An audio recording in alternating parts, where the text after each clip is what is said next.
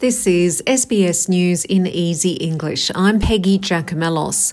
The federal government has released a proposal to reward companies for reducing greenhouse gas emissions. Energy Minister Chris Bowen has told an Energy and Climate Summit that extra credits would be given to industrial plants that do more to reduce emissions. Mr. Bowen says he plans to introduce a bill into Parliament in November for new reforms to start in July 2023. A new study suggests government policy made life more difficult for essential workers during Australia's COVID-19 Delta wave in late 2021. The joint report was based on interviews with essential workers across the childcare, home care, manufacturing and warehousing industries in Western Sydney. Report author Dr. Tom Barnes says it was a difficult time for essential workers. Low pay, low morale, high levels of staff turnover, and very severe staff shortages. And that's a huge problem for society. We need care workers in order to maintain a healthy society. Residents in flood-affected areas of New South Wales are being warned another deluge is due to hit parts of the state this week. Multiple evacuation orders were issued yesterday across Sydney's Hawkesbury region and parts of the state's central west and Riverina regions.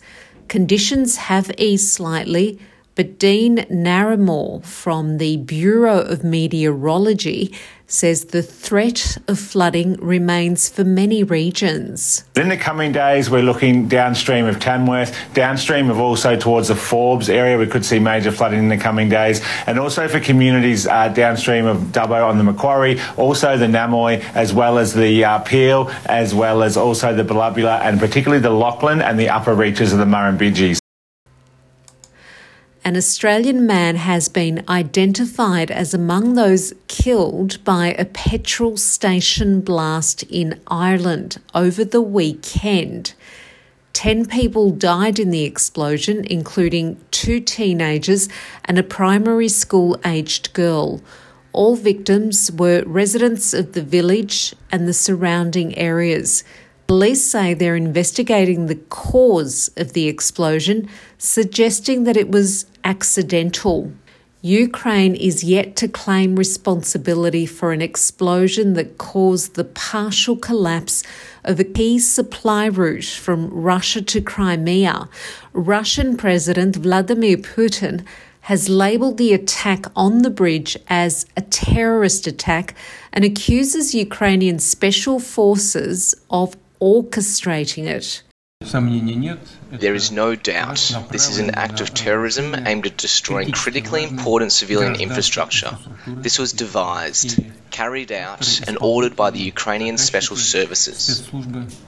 3 people were reported killed in the attack, and Russian authorities are continuing to assess the damage to the bridge, with divers inspecting the underwater pillars and the section brought down by the blast.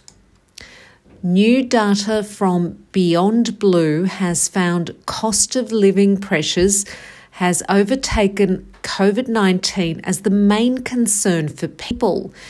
In August, 15,000 people were surveyed nationally to identify stresses affecting mental health and well-being.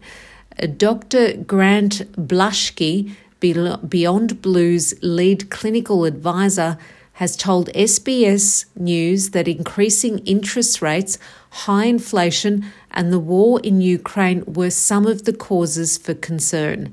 And that's SBS News in Easy English.